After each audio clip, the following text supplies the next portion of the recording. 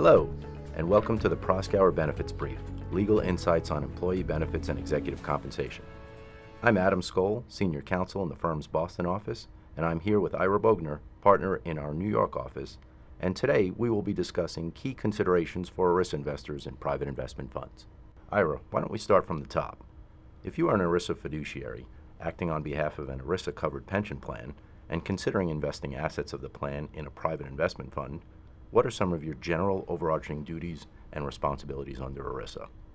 Of course, Adam. In considering an investment in a private investment fund, really like any other investment, plan fiduciaries should consider their basic fiduciary duties under Section 404 of ERISA, which require them to discharge their investment duties prudently, solely in the interest of the plan participants and beneficiaries, and for the exclusive purpose of providing benefits to the plan participants and beneficiaries, and also defraying reasonable administrative expenses of the relevant plan.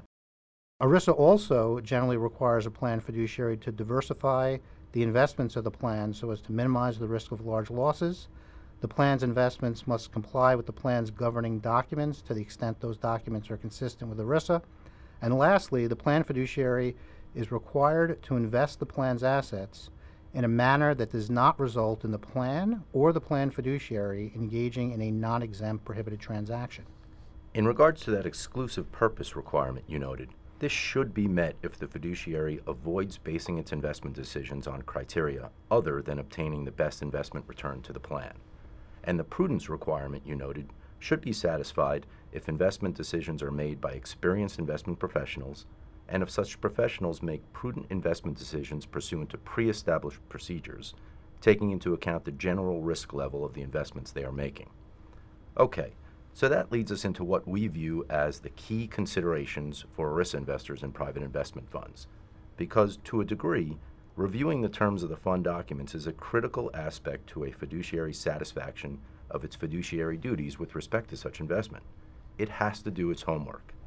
And the terms of the fund documents may dictate whether an investment in the fund is an appropriate one for a particular risk investor, or whether it is flat out prohibited, or maybe just likely to result in a potential issue, such as a non-exempt prohibited transaction.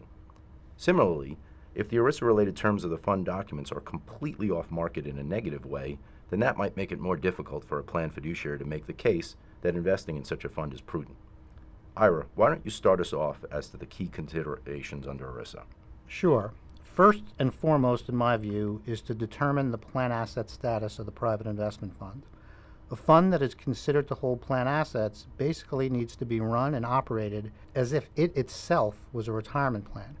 So we are looking at whether the fund documents provide that the fund is going to be operated so as to avoid holding plan assets, or will it be operated as a plan asset fund subject to ERISA?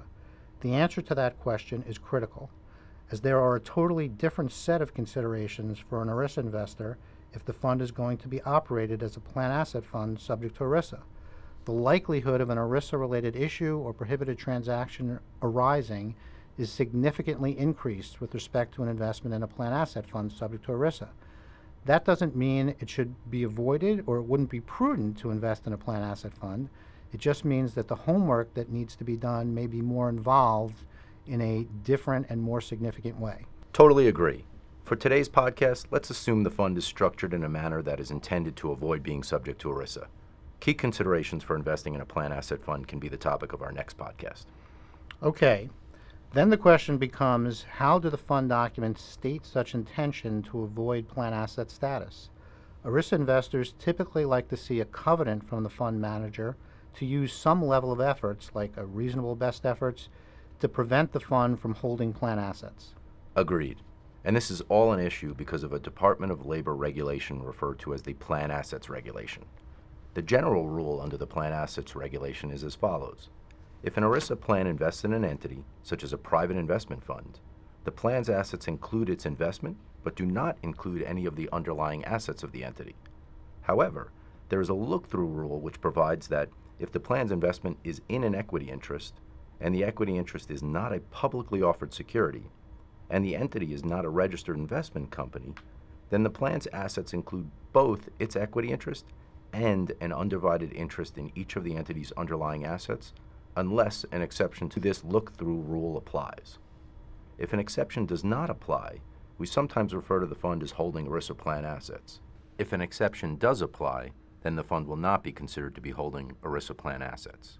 The most common exceptions that private investment funds rely on to avoid holding plan assets are the insignificant benefit plan investor participation exception, sometimes referred to as the ERISA 25% limit exception, the venture capital operating company exception, and the real estate operating company exception.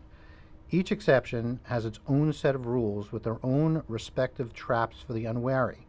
Without getting into details on these exceptions, the most important takeaway is that ERISA investors will typically want to know which exception the fund intends to rely on.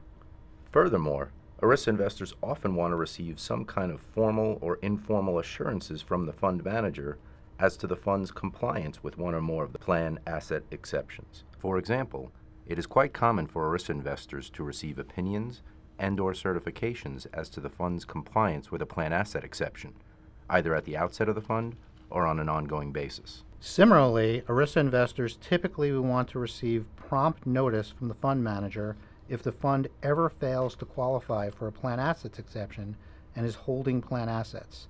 Delivery of these notices, either alone or sometimes together with a written opinion from the ERISA Investors Council, often triggers an ERISA investor's right to withdraw from the fund and/or to be excused from making further capital contributions to a private investment fund. And going back to the ERISA fiduciary's duty of prudence we discussed earlier, it will always help an argument that an investment in a fund is prudent if there is some ability for the ERISA investor to get out of the fund or to stop contributing more capital into the fund in the event an ERISA-related or other regulatory problem arises during the term of the investment. And the terms and conditions of any such excuse and withdrawal-related rights will be important issues for an ERISA investor to consider. ERISA investors will often focus on whether alternative investment vehicles set up by the fund to make certain investments outside of the main fund are required to include substantially similar ERISA-related rights and protections as the main fund document includes. Separately, ERISA investors typically want to know that they will be able to receive and disclose fund-related information that is necessary for them to satisfy the ERISA-related reporting and disclosure obligations.